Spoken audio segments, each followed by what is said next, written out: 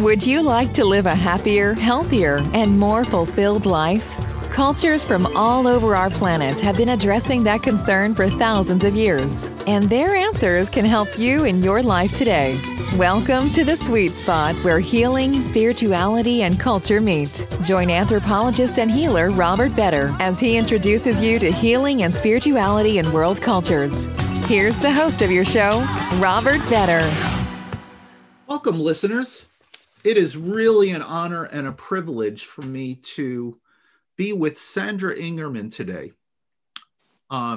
Sandra Ingerman, MA, is an award-winning author of 12 books, including Soul Retrieval, Medicine for the Earth, Walking in Light, and the Book of Ceremony. She is the presenter of 8 audio programs produced by Sounds True. For 40 years, Sandra has been a world-renowned teacher of shamanism, teaching workshops internationally on shamanism and reversing environmental pollution using spiritual methods. Sandra is devoted to teaching people to work together as a global community to manifest positive change. She is passionate about helping people to reconnect with nature. Since the 1980s, thousands of people have healed from past and present traumas through the cross-cultural shamanic healing method called Soul Retrieval. Watkins Body, Mind, Spirit magazine honored Sandra by including her on their 100 most spiritually influential people of 2020. Sandra is a licensed marriage and family therapist and professional mental health counselor and a board-certified expert on traumatic stress. Sandra Ingerman, it is such an honor to have you with us today. Welcome to our podcast.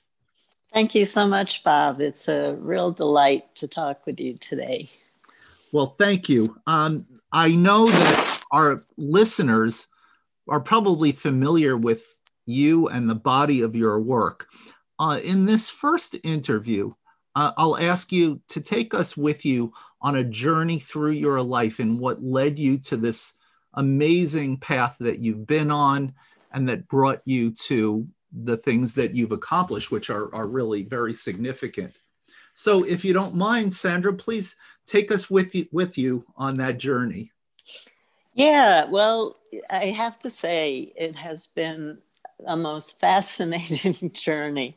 In the time of the COVID, which we're in right now, we all have a lot of time for reflection. This is a big time of processing and finishing up a lot of unfinished issues from our past. And so this has been such a deep and rich time for me of going back and reflecting on my path and the different choices that I made and how the helping spirits actually throughout my entire life kept throwing down breadcrumbs on the path. And sometimes I was able to follow them. And I'm sure everybody can relate to this. Sometimes I just completely lost my way. And the spirits stood back and watched me as I tried to gather myself back up and find my way back to the path again. So my path has not been an easy one, but it's been a rich one and a path that I'm very grateful for. I was born in Brooklyn, and I came out into this world and I was stunned. I mean, just as a child, I couldn't believe how beautiful the earth was. And people are always asking me today, because I teach a lot of courses on nature, how did you connect with nature in Brooklyn as a kid? And, we had trees outside and there were lawns and different, apartment buildings that I lived in. I grew up right by Coney Island. And so that was a joy for being a kid. But I had this fascination with nature, the moon and the stars. I loved to lie out at night and sing to the moon. And I would come home from school every day and I would sing to this one tree and the birds in it. And I just always had this deep connection with a world that was outside of what we ordinarily think of life and what growing up in Brooklyn would be. I had many visitations by spirits. I had many visitations by Jesus when I was a little kid. And I got hit by lightning when I was 7 years old, which in classic shamanic cultures is a sign of an initiation into a deep spiritual path, oftentimes leading one into the path of shamanism. And those initiations really never stopped for me. I had a particular ability when I was a kid of being a really good listener. So people would actually stop me on the street as I was going to my father's store. My father had one of those little mom and pop stores in Brooklyn. And I would work in his store as a little kid, and people would just come in to speak to me, which was always very interesting. I remember a Catholic nun used to come in once a week and say, tell me that I was a really special child, and could she talk to me for a while? So when I became about 13 years old, I realized that I was getting depressed and I didn't understand why. And I reflected on it. I had the ability of self-reflection at that time.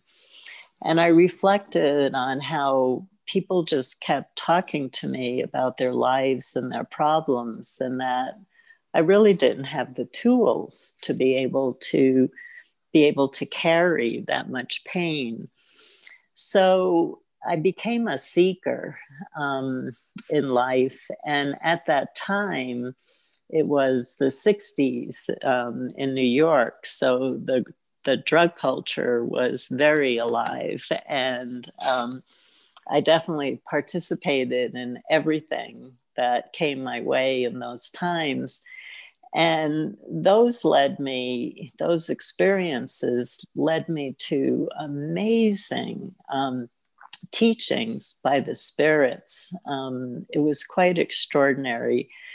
And then when I was around 21, I had another near-death experience where I drowned in the ocean in Mazatlan in Mexico and had CPR to be brought back to life. And that was a really, really deep and powerful near-death experience for me, where I really went into an incredible state of oneness and light and bliss and joy and peace, and heard songs and music in the universe that doesn't exist on this human realm. And my spiritual experiences just kept going on, more near-death experiences, more amazing experiences with the helping spirits coming to me in dreams and visions. And finally, in 1980, I was led to a workshop where I was literally just trying to get 2 easy units. And it was Michael Harner teaching a workshop on shamanic journeying. And I realized after my first shamanic journey that this was something I'd been doing my whole entire life.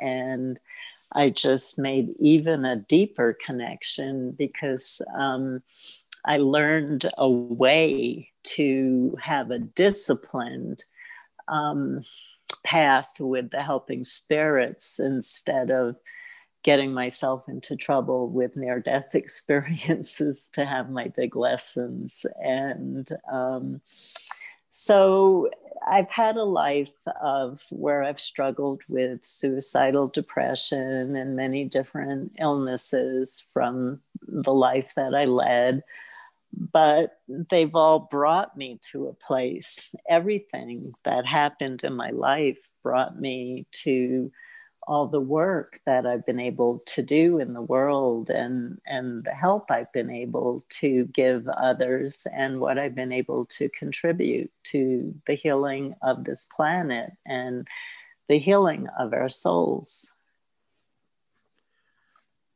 So what a beautiful story. What I'm curious about that I was hoping we could just delve into for a couple of moments is to talk about the nature of the relationship that you had with these helping spirits.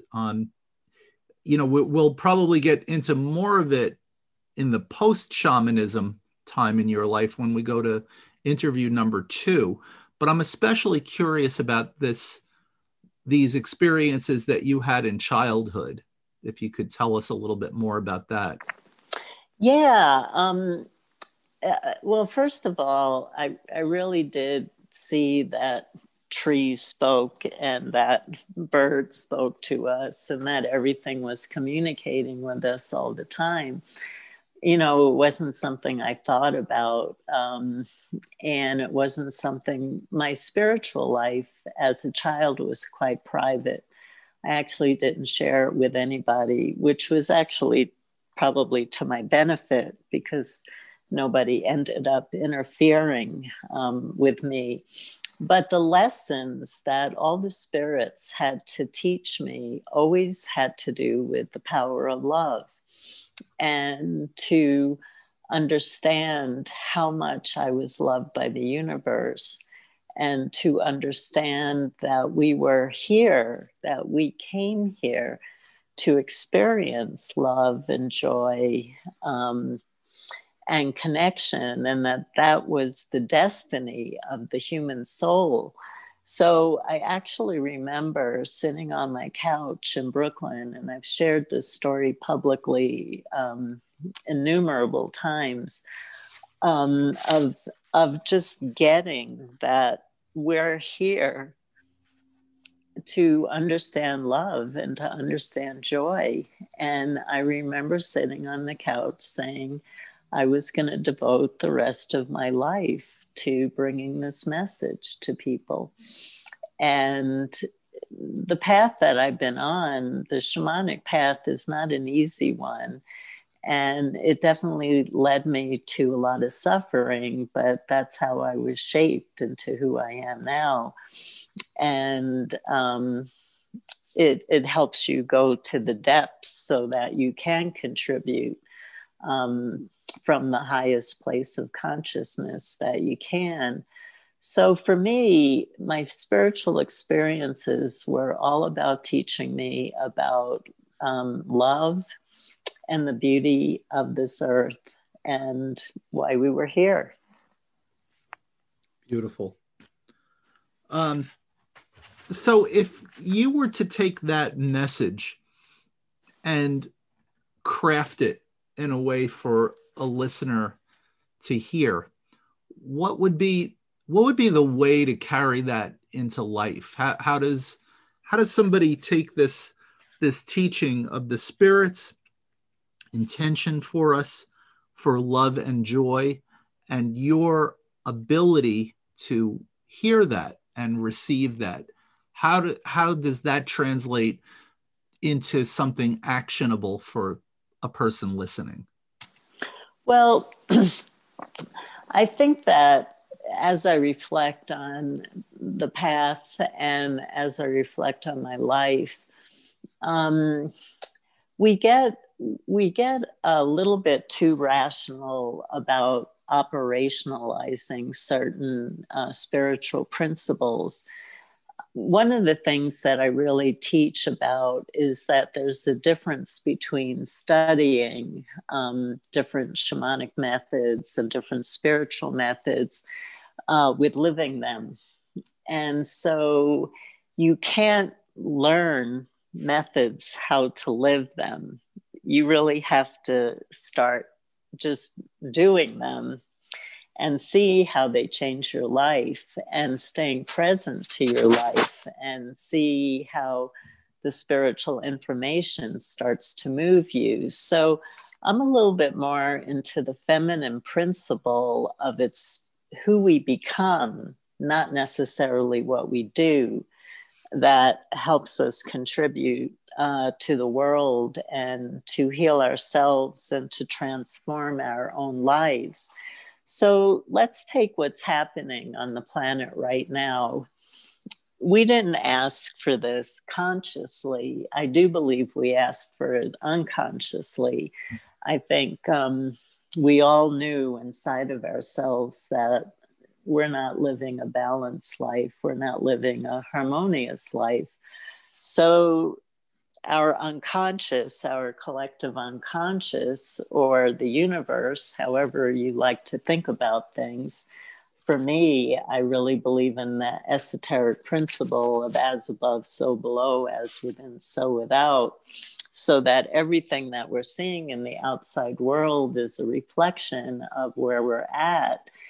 And the collective just got so divisive, and the collective just got so into hate that we manifested this illness that's really impacting every living human on the planet.